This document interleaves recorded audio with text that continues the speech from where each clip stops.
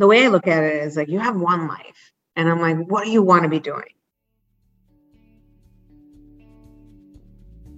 This is Personal Jurisdiction, a podcast where we get personal with lawyers about their careers. On today's episode, we welcome Sumbul Siddiqui, Mayor of the City of Cambridge. Hi everyone, welcome back. We are here today with our very first guest, so we're super excited to introduce you to Sumbul Siddiqui. Sumbul is currently serving her second term on the Cambridge City Council, and she's also the mayor of Cambridge, Massachusetts. And Hallie and I actually also went to law school with her. So we're super excited to talk to her about government and public interest and how she became the mayor of the city where she grew up. So welcome, Sumbul. It's so great to be here. Thank you both for having me. We're so glad you're here. So I think we just want to start with kind of your background. Obviously, you have an interesting story before you even got into public service and, went to law school. So why don't you just tell us a little bit about your background? Yeah, sure. So I was born in Pakistan, and we came here when we were really young, myself, my mom and dad, and my twin brother. And we were able to, find our way to Cambridge because of the affordable housing here. And so we had early access, to various resources. And so I just remember these resources really shaping my life, and me early on wanting to give back to the city that gave me so much. And so it's really an honor to serve as mayor now in my hometown, having gone through the public school system here, having gone to the local high school where I was very involved in, local government issues. And that certainly piqued my interest to one day running for office. And so after law school, that's what I decided to do. Awesome. Well, I know that public housing and public schools and all of those things are big parts of your sort of platform. So I want to get into obviously what you do as mayor, but before we do that, can you just tell us, where you went to law school, when you graduated, kind of the law school piece of things and how that contributed to, where you are today? Yeah, so I went to law school at Northwestern, and my path there was, it was different. I think my parents, their careers from India, Pakistan didn't really translate over. And so, my mom is a cashier, and my dad, always worked numerous jobs, and they were kind of like, okay, you have to do something with your life. You have to have a career. And they were like, lawyers have careers. And so I was like, okay, I'll go to law school. And in retrospect, probably, should have done a little bit more research, but I, ultimately got into Northwestern, and the Northwestern experience was unique. I wouldn't say I'm one of those people who said, "Oh, I love law school," and so forth. But I did find my way to different classes, different clinics. One of which was the Entrepreneurship Law Clinic, and another internship where, I worked at a nonprofit called Through the Law Project, and also did kind of community development type of work. And I really liked that part of law, the kind of the fast results versus the litigation, and kind of seeing, things for businesses happen over time in a short time period, whether it's leases, whether it's, a contract. And I said, I really like doing this. I like that one-on-one with these clients. And so I was, on the road of how do I do something like this one day? And so it was not a law school taught me a lot of useful skills. I think it also reinforced for me, okay, I do want to be in the public interest. I'm not sure what that looks like.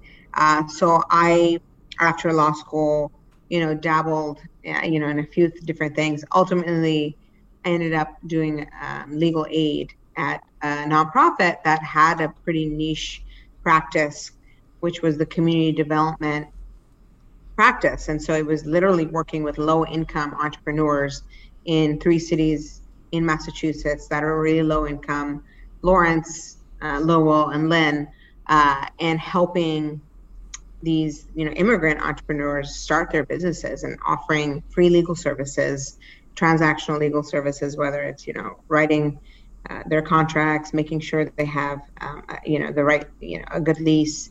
If they want to buy property, having a good purchase and sale agreement for the business they want to buy. The list goes on. I did a lot of different type of legal work through that. So I think that was kind of the most valuable part of my law school experience, kind of having that entrepreneurship law clinic. And it really did play a role into the future work that I did as a lawyer. That's really interesting, Sumbul, that the entrepreneurship law clinic also connected with your love of public service that you developed prior to law school, and then kind of afforded you an outlet to do that very same thing, incorporating many of your law school skills. I wanted to go back to after law school time, because something that you shared with us when we chatted a couple days ago was that you actually didn't pass the bar the first time you took it.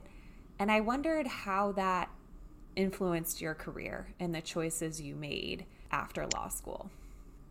Yeah, I remember with the law school exam, July 2014, and I went in it really nervous and scared and really doubting myself. And I think right after I sat for it, those 2 days, I was like, I don't feel good about it. And so I had this feeling, and then lo and behold, October, I find out that I didn't pass. And it was a very challenging time because everyone around you is passing, right? And it's a very easy, for me, I saw two paths. I was like, I could get really upset about this and sad and down.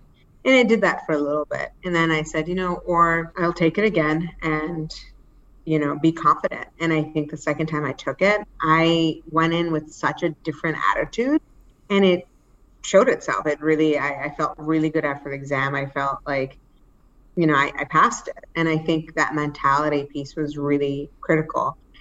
During that time, I was able to find law clerk positions, which were really good experiences. Well, one more so than the other, but I think it was a challenge because, if you usually, if you did a summer, law firm situation, you'd get an offer. I didn't do any of that. And so I didn't have a job or a permanent job. And so it was a struggle. I think in Massachusetts too, I was here and everyone kind of was like, oh, you went to Northeastern. And I'm like, oh no, I went to Northwestern. Everyone, it was this constant, like, no, I went to Northwestern. So people were like, really, it was hard for people to place me too. And they were really confused. They were like, oh, so that was a huge hurdle too. So it was really challenging. I think I applied to so many different jobs, and, I think it just takes the one. And I think it took that one that was just so up my alley. And I was like, this is a dream job. And timing worked out, and it took a while to get there. It was a struggle to, be a law clerk, even after I passed the bar exam, and it was tough. So I'm not going to say it was easy, but I think you survive, and I think it teaches you a lot of resiliency. Definitely. And that's one thing we've tried to highlight in our own stories and hope to continue to highlight this season on the podcast, is that your first job doesn't have to be your job for life. You can still get some good experience or have some personal growth out of it, but there's always the opportunity to pivot and make a change. And I also just want to say, I think the perseverance piece of it, right? Like, as you said, it's important to feel down and feel the feelings about the situation you went through, but at the same time, you had something in mind that, you wanted to do at the end of the day, and it may have looked a little bit different, the path that you ended up going to get there. But as you said, you had some additional experiences that helped inform, what you did in the future. And so I just feel like perseverance, is something that if there's something you really want to do out there, there's probably a way to reach it. It just might look a little bit different. Exactly. Okay. So I also just wanted to clarify, when you say law clerk positions, what sort of work were you doing in those positions? Yeah, so one, I was working in the Lesley University's General Counsel office. So it was transactional work. And so it was, reviewing anything that the general counsel, which at Lesley University, it's a small university, they had one person. And so I was working really closely with her, and she and I are actually still close to this day. And she's a Cambridge resident. So she taught me so much just about reviewing documents and, a lot of that kind of attention to detail skills that I was able to practice with her. The other job was at get ready for this, is a professional defense law firm. So they really defend. What do they do? I've actually tried to block it off because it was probably, I cried a lot because it was a very hard environment. I was the only, I think, woman of color. It was probably the only woman. And it was not great to be there. It was really hard to pull myself and go to work every day to work for this firm. So I think they've done much better with diversity in the years since I've, parted from there. But they're insurance defense. That's what I'm looking for. Okay. I mean, I feel like suffice it to say, it wasn't a good fit, right? Which is just as important as figuring out what is a good fit is understanding when you get to a place, whatever it is, the work culture, the work itself, if your heart is not in it, you're not going to be happy. You're probably not doing your best work, and you're going to end up crying a lot. That's not a good place to be. Exactly. Yeah. I think it taught me that, okay, I don't want to do any kind of civil litigation type work at all. And particularly not if it deals with, professional liability defense. Yeah. It was just wow. All right. Checking that off. Yeah, right. Never. Been there, done that, on to the next. Thank you very much. Okay. And so then you made your way to legal aid, which obviously was a much better fit. And you told us a little bit about what you were doing there, which was the community development piece. And so obviously that ties much more into the work that you ended up in now. So let's get to what you're actually doing now. Can you just tell us about, how you even decided to go about this endeavor? Because I remember when you were starting out and you were like, yeah, I'm going to run for office. And I just remember thinking, are you serious? And you were like, yeah, no, I have a campaign and I'm doing this. And I was like, whoa, you're such a badass. So yeah, if you can just tell us how you kind of decided to shift into that space and how you were able to make it happen. Yeah, it's been quite a journey. Now this is my 4th year in elected office. So in 2016, I think after that election, I, like many people, were kind of like, oh man, what do we have in store? Mm-hmm. So you knew about this program that I called Emerge, and it's a national organization, and it's basically provides training for women who are interested in running for office. So I ended up doing a 6-month training program to kind of understand the nuts and bolts of how to maybe potentially run for office, because I really had no clue. I was like, you have to raise money, you have to do a lot of field work. There's a lot of those details that are important. And in Cambridge is unique. We have a ranked choice voting system here. So essentially there's always, on average, 20 to 25 people running for 9 seats, and it's all at large. So it's an at-large city election. And so you really have to distinguish yourself between all the other candidates who are running. And so and you have to really make sure you get a certain amount of number 1 votes to be one of the 9 chosen. And so it's a very, New York just did some ranked choice voting as well. And the whole goal is that you'll have more representative people running, and there's a whole science to it. I was like, I am running. It's a crowded field of 26 people, and it was 2017. Wow. And there were 3 people who on the prior city council decided not to run again. And so there were 3 open seats. And so I was able to get one of those seats. And so the whole process running for city council was difficult. But I think I ran for several reasons. I really wanted to combine my really love of constituent services, which I was really getting through legal aid, with the broader policy work and policy, that had influenced my life, right? Affordable housing, Head Start, all these different policies. And I wanted to work on that on a broader level. And I said, I feel like elected office is the way to do that.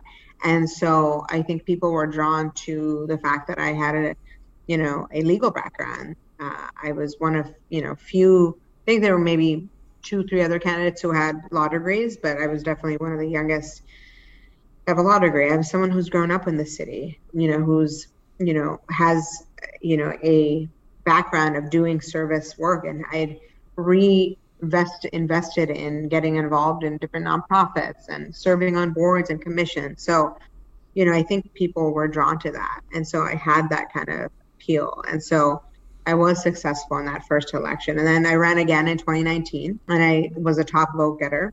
Woo! And yes. Thank you. And then my colleagues on council voted for me as mayor. And so it's also different in Cambridge. The people don't elect the mayor. The council, whoever gets chosen to be on the council, chooses the mayor. So it's kind of two little elections, and like the latter, which you have to have good relationships with your colleagues on the council. Because there have been years where there's no mayor for a while because people can't make a decision. And that's not good for the city, Yeah. So I was unanimously voted. And then the pandemic. Oh my gosh. Okay, so wait, I just want to go back for 1 second to the city council election when you first ran in 2017, because I was listening to your podcast, which we will have a plug for later, but you were just talking about like door knocking and how it's just so sweaty and like sweaty. You're just like on the ground doing that and sweating so much. And I just want to like highlight or like ask you to speak for a minute about like what it's really like to get into one of these positions. Because I think, people think like, oh my gosh, the mayor of a city that you grew up in. Obviously, that's an incredible accomplishment. But to get there, the day-to-day of what you're actually doing, is really hard. And it's like a lot of incredibly difficult door knocking work. And even when we were on the call a couple days ago, you were saying like from X time to X time every single night, like I'm going door knocking. That's what I'm doing. Yeah, it is definitely, it's a whole other job. You're doing the job and then you're doing this campaign job. And so door knocking is a huge part of it. And yeah, I think in 2017 and 2019, I did a lot of doors. And right now as mayor, I have less time, unfortunately, but I'm still doing doors as much as I can as possible. But the field plan is really the most important aspect of the campaign, because we also, we struggle with like the low voter turnout in our municipal elections. So it's really important that people go and meet you and go and vote. Sumbul, I want to go to your election as mayor by the city council. Was that something you had to express interest in? How does that work?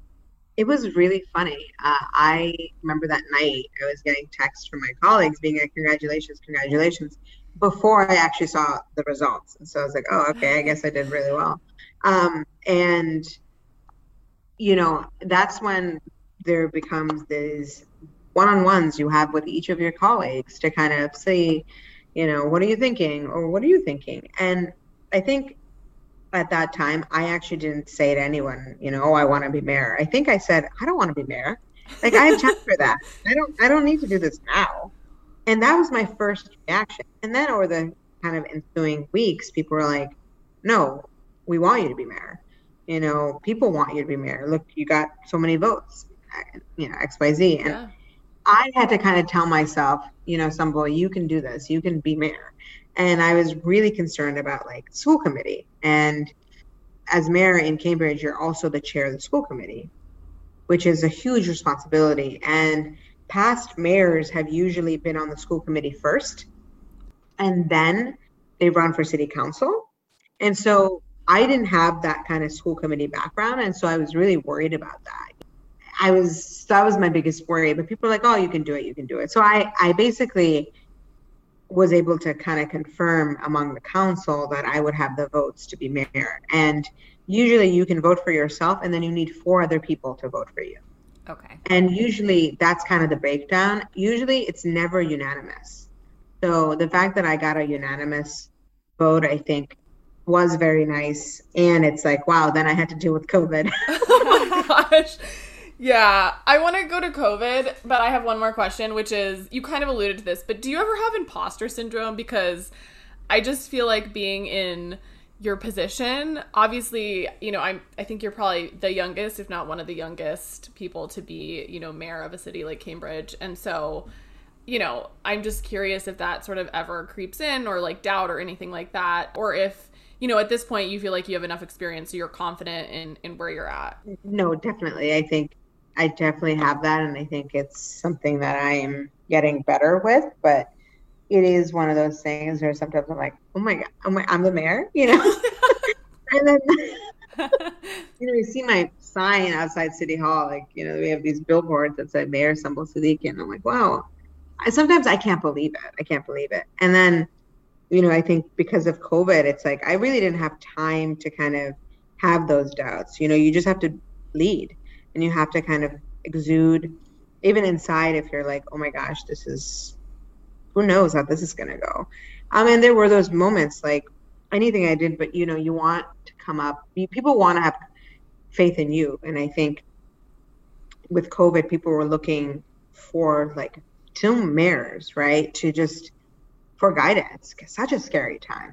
I had to kind of snap out of that.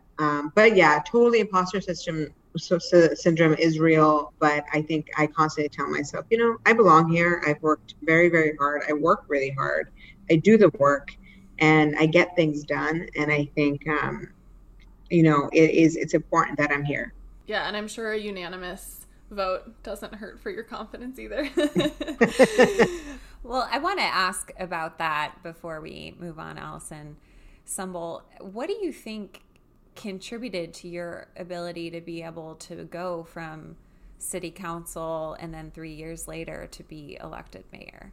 I think it was my ability to build relationships with the different facets of the council. We all are very like lefty, but I think some things, some people are like more democratic socialists. Some people are more, let's study. And so you have to really figure out how to manage these relationships. And so I think after my first term, I was able to kind of do that and build relationships with folks. I also took a really hard decision and vote in September of that year before my election, where I got a lot of pushback from a number of organizations and people who had supported me my first election, and then my second election, they kind of said, we don't like you anymore and you're horrible. And so people, I think, saw that and saw that negativity towards me. And I think I took it with stride and I said, I made a decision that a vote that I think I made the right decision. I was able to get more housing for people. And for me, that's the most important thing. And so people are upset that like I'd made the decision. And so that experience, and I think that also kind of helped me. And I think my colleagues saw that as well. And that I was able to make a really tough decision and kind of do the right thing. And I think people appreciated that. So I think that's what led to my colleagues choosing me. Yeah, it's. I think I felt really honored to do it, and I think the worries about the committee and the school committee and all of that.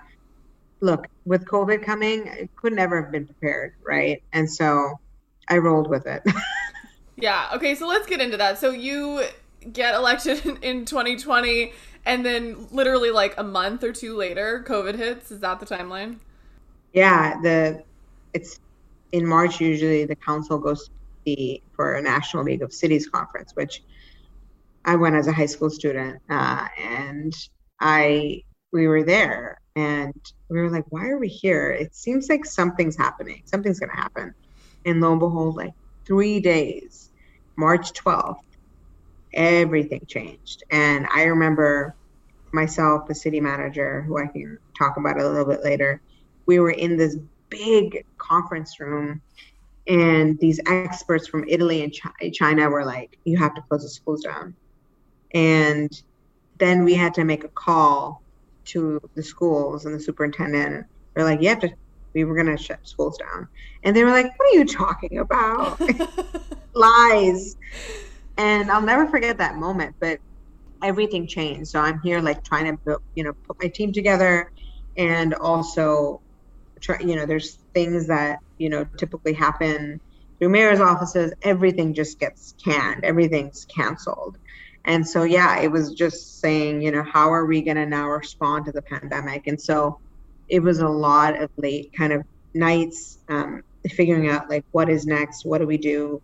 And coming up with different initiatives, whether it was relaunching the Mayor's Disaster Relief Fund, which my office relaunched and raised $5 million, whether it was the daily testing that we had for residents, up until really, really recently. And now we're going back to, and unfortunately now we're still dealing with a lot of unknown, which is unfortunate. So I guess during COVID, obviously it's like a super tumultuous time. Everything goes out the window. What are, I guess, the initiatives that you're most proud of that you've been able to accomplish during the pandemic, given just the absolute craziness of being the mayor of a city in the middle of a global pandemic, and your first time as the head of the school board when you're having to tell them like, hey, we're shutting down the schools, and they're kind of laughing at you? Yeah. So I think we did a lot of COVID pandemic work, and then within that, there were still things that we were able to do that I'm really proud of. One in which is a guaranteed income pilot, and this pilot, it's basically going to be for 18 months, $500 monthly for single caretaker households, and it's called Cambridge Rise, and it stands for Recurring Income for Success and Empowerment. And how this guaranteed income pilot came about, it was many, many months in the making.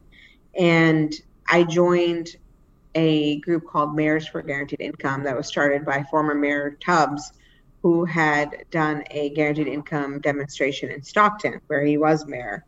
And, soon enough, many other mayors have joined. And really the goal is to amass a body of evidence that shows that giving cash to families and people is the right thing to do. Mm-hmm. And we need more of it, right? We have this child care tax credit, which is a form of guaranteed income for kids, mm-hmm. right? And so really building on that concept, there was going to be these pilots throughout the country. And we're one of them, and we're partnering, all the pilots partner with a Center for Guaranteed Income out of the University of Pennsylvania. Where you went, right? Shout out. Shout out. So that's something I'm really proud of, because it's innovative and it's going to be helping these single caretaker families who in Cambridge we know are at the kind of the lowest end, who are really struggling. And really through the Mayor's Disaster Relief Fund, the calls that came through my office, everything, these were from single households who really needed support. And so it was something that kind of came out of realizing, even with the disaster relief fund, where we were able to give cash to help people with, household expenses, diapers, you name it, mm-hmm. That we can continue this on. And so that's something that I'm really excited about, Cambridge Rise. It's something that we've been working on, and it's going to continue for, at least for 18 months. That's awesome. That's really exciting. Yeah. Be interested to follow it and see how it goes. I'm always so excited when I get your weekly email in my box, because I don't even live in Cambridge, but I still sort of know what's going on because of your awesome updates. I know, that's so funny. I'm so glad you read it, because that's how I kind of keep in touch with people. They're like, what's going on with you? I'm like, let me add you to my newsletter. Yeah. I love it. It's so helpful. Awesome. Okay, so you are running for re-election again. Is that right? I am. The hard thing about Cambridge, they're like 2-year terms. And so really a year and a half in, you're running again. And so my election is November 2nd. and it's right now 21 candidates for 9 seats. There's one opening. There's a counselor who's been on the council for 35 years. He's retiring. Wow. And he was on when I was in high school. Oh my gosh. Yeah, I remember him from high school. So anyway, best wishes to him. But yeah, 21 candidates. It's a competitive election. So I'm in it. So it's a challenging time. Sumbul, why are you running again?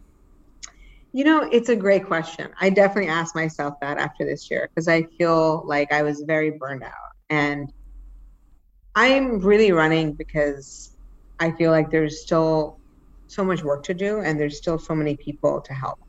And I feel really lucky that people can call me, who may not speak English, who, have never really contacted City Hall before. And they can say, look, I really need help on XYZ. Can you help me? And sometimes, yes, we can. But for the most part, it's really, I see the office as being a conduit to, whether it's helping people with, I've gotten some really funny requests over the years, like, being a fence viewer, which I won't even bore you with, but but really, what? It's like what it sounds like. It's like if you're in a dispute with your neighbor and it's like dealing with a fence, we have a fence viewer and it's a city engineer. Anyway. Amazing. Wow. Okay. Yeah, so a lot of architects talk about that. And so or it's, I'm door knocking and folks are like, oh, I'm having a huge problem with my landlord. They haven't fixed this or this or this up. I need an inspection. I'll make a call and get an inspector over there and make sure they're by law, they can have an inspection, right? So these small things to really larger issues, around access to, COVID testing, how we're, now we're reopening our schools and what's that going to look like and information about vaccines. It's just, there's a lot to do. And so I'm running because I feel like I've done all this work and, I think the recovery piece is something I really want to be a part of as well. And how do we recover? How do we come back from this? And so I think we will. It's going to take some time. And so I just kind of felt like I wasn't done yet, and I feel like this 2 years, as much as the experience I've had has been amazing, it's also been like a very lonely experience in that like I've missed seeing residents and constituents and being out there with the community. Yeah, I'm sure it's nice to even just be able to door knock to see people and to interact with humans. I know I've really missed that in the past couple of years. So exactly. Okay, so I want to just take us back to the whole law thing for a minute. You said that a bunch of people who are on the city council don't have law degrees. Obviously you do, and that was one of the things that attracted your constituents to electing you. But I'm just curious from your perspective how your legal training, going to law school, those things have informed, your government and public service work. Yeah, it's a range. It can start with something as little as if there's an ordinance that we're discussing, or if there's memos that we're discussing and there's typos in it, I'll be like, I'll redline that, I'll be like, this is get that out of here.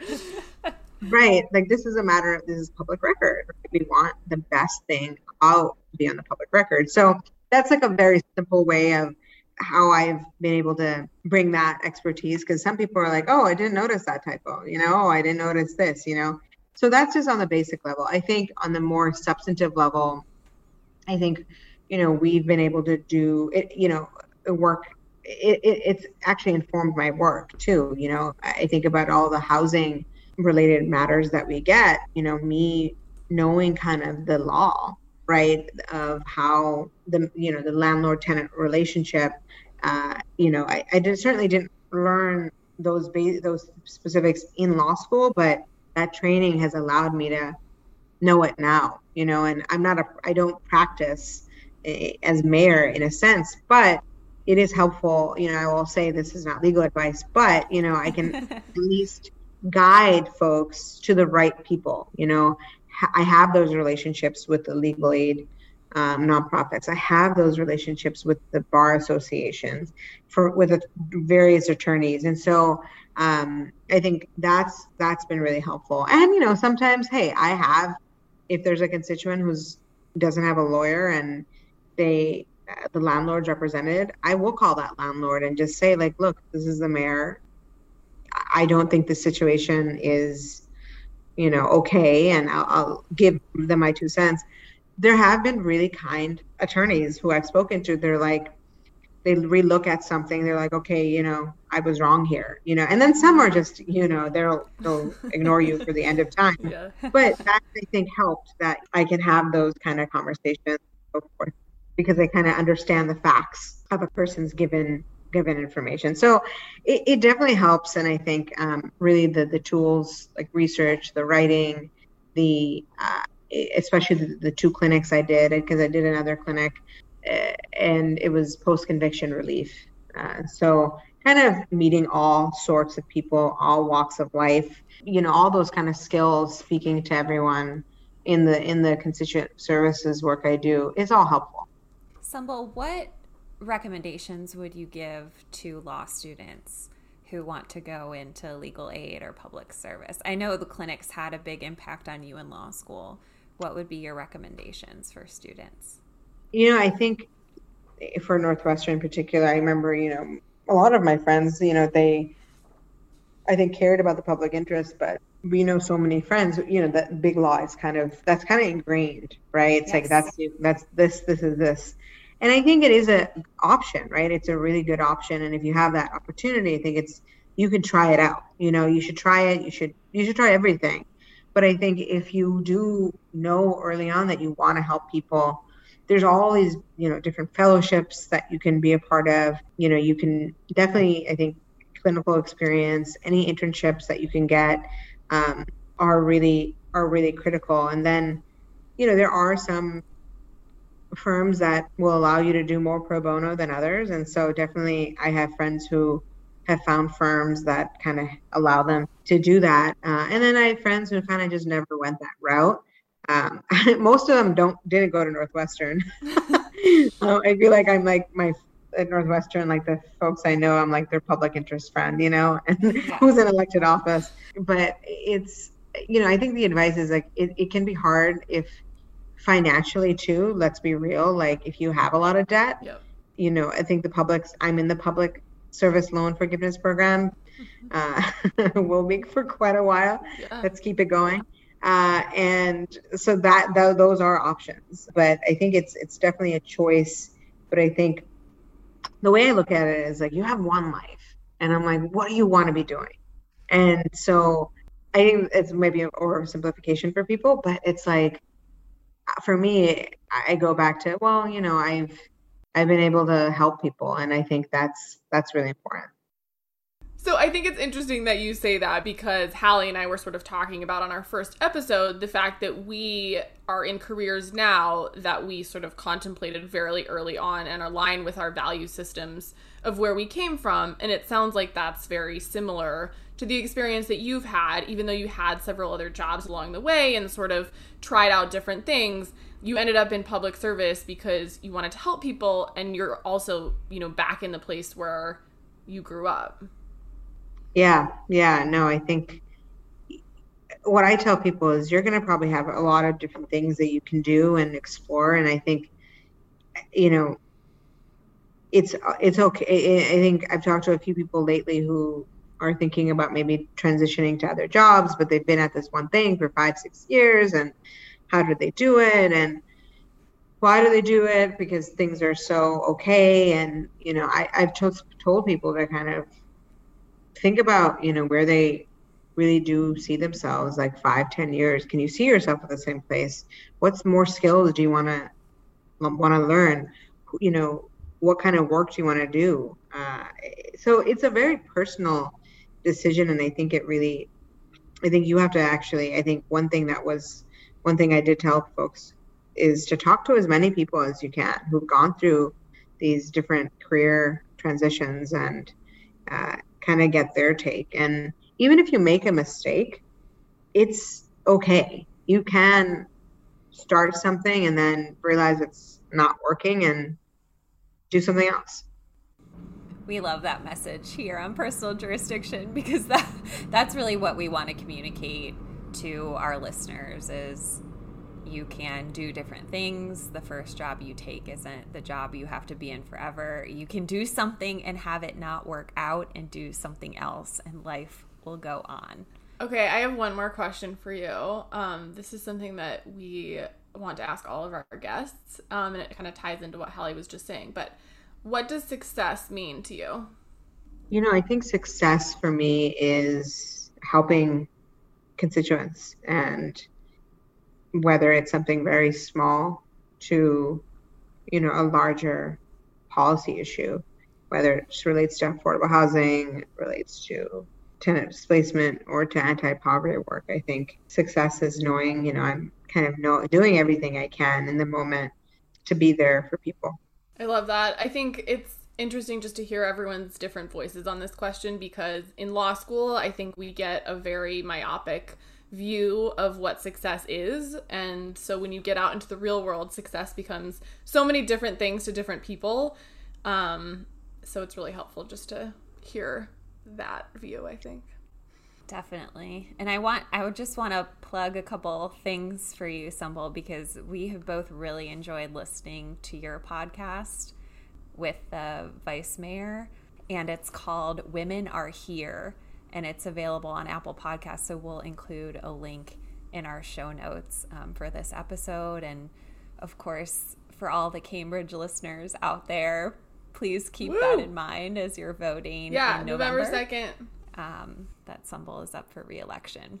Even if you're not from Cambridge, I thought the podcast is super helpful to know more about like what the mayor and vice mayor are doing on the day-to-day, like what it looks like to be in, you know, an elected position, because you guys do a great job of just, you know, obviously informing your constituents is the main purpose of it. But for people who want to just know what's going on the day-to-day, sort of in an elected office position, I thought it was helpful for that too. So give it a listen. Definitely listen, and you can visit votesumbul.com if you want to look at what I'm doing. And yeah, reach out if I can ever be of service. Thank you so much for being here, Sumbul. We're just so excited that you're our first interview on Personal Jurisdiction. So thanks for your time. Bye. See you next time.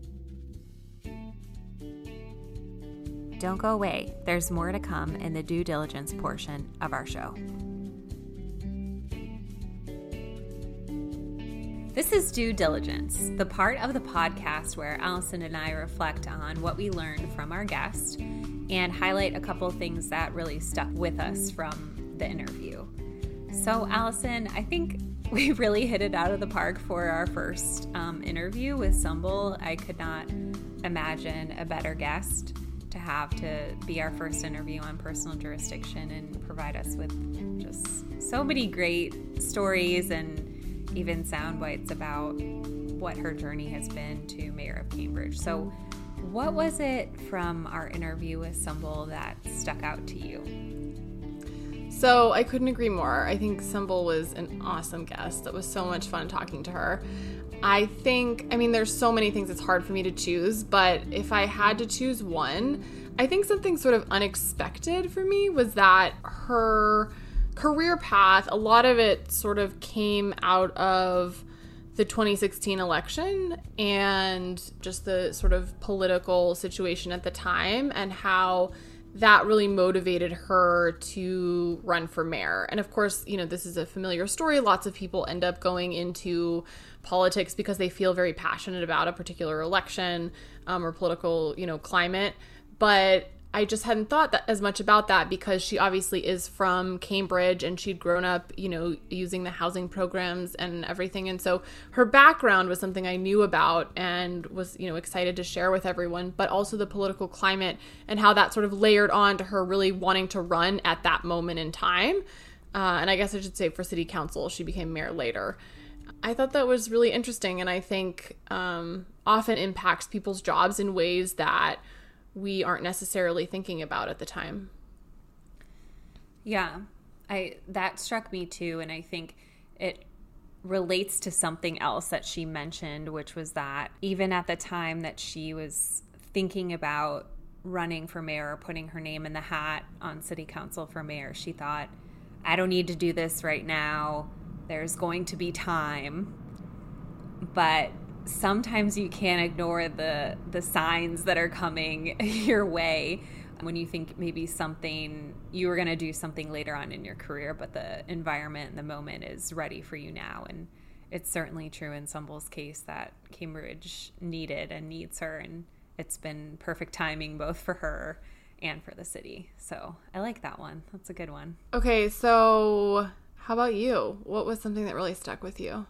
Well, I think we have, in editing this episode, we have so many great, I would say, words of wisdom from Sumbul that I've thought a lot about since we interviewed her. And the one that stuck out to me was where she said, you have one life. What do you want to be doing? And she said, I've been able to help people, and that's really important. And it's not just about things that will look good on, I don't know, a mug or something, or like on our Twitter page, which it certainly will look great as a tweet, but a reminder too that we do have limited time. And if you are fortunate enough and strong enough to have done the work to understand what's important to you, then just get out there and do it. Easier said than done, certainly easier said than done, but I loved hearing that message from her. Yeah, I couldn't agree more. I remember when she said that quote, and I was like taking notes and I wrote it down. And I was kind of coming back to it in the past couple of weeks because, there's a lot of things that people, as we've talked about, can define as success. And just for her to put it so succinctly as, I've been able to help people in this like one opportunity we get, was just like really powerful, and something I think, everyone going into law school probably strives and wants to do. The way that you end up doing that and, your sort of legacy, I think, differs depending on what you want it to be. Definitely.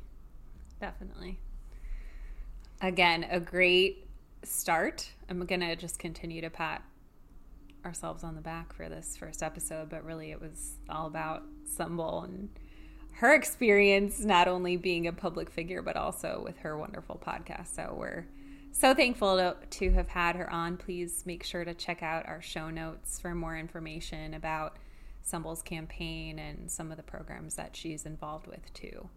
And with that, we will end our first due diligence on personal jurisdiction, but we'll be back here next week. So make sure to subscribe and like and rate us 5 stars. We'll see you next time.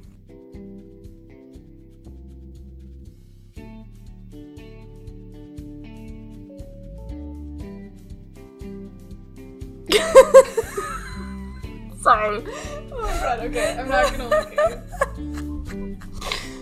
Oh my god. Oh, we're so profesh.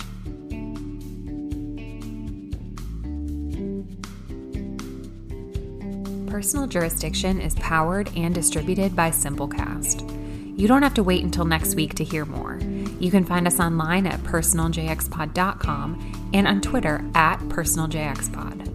Don't forget to subscribe to Personal Jurisdiction on Apple Podcasts, Spotify, Google Podcasts, or wherever you like to listen so that you can be updated on the latest and greatest from Personal Jurisdiction. If you like what you hear, make sure to rate us 5 stars and leave a positive review so that other listeners can find our show too.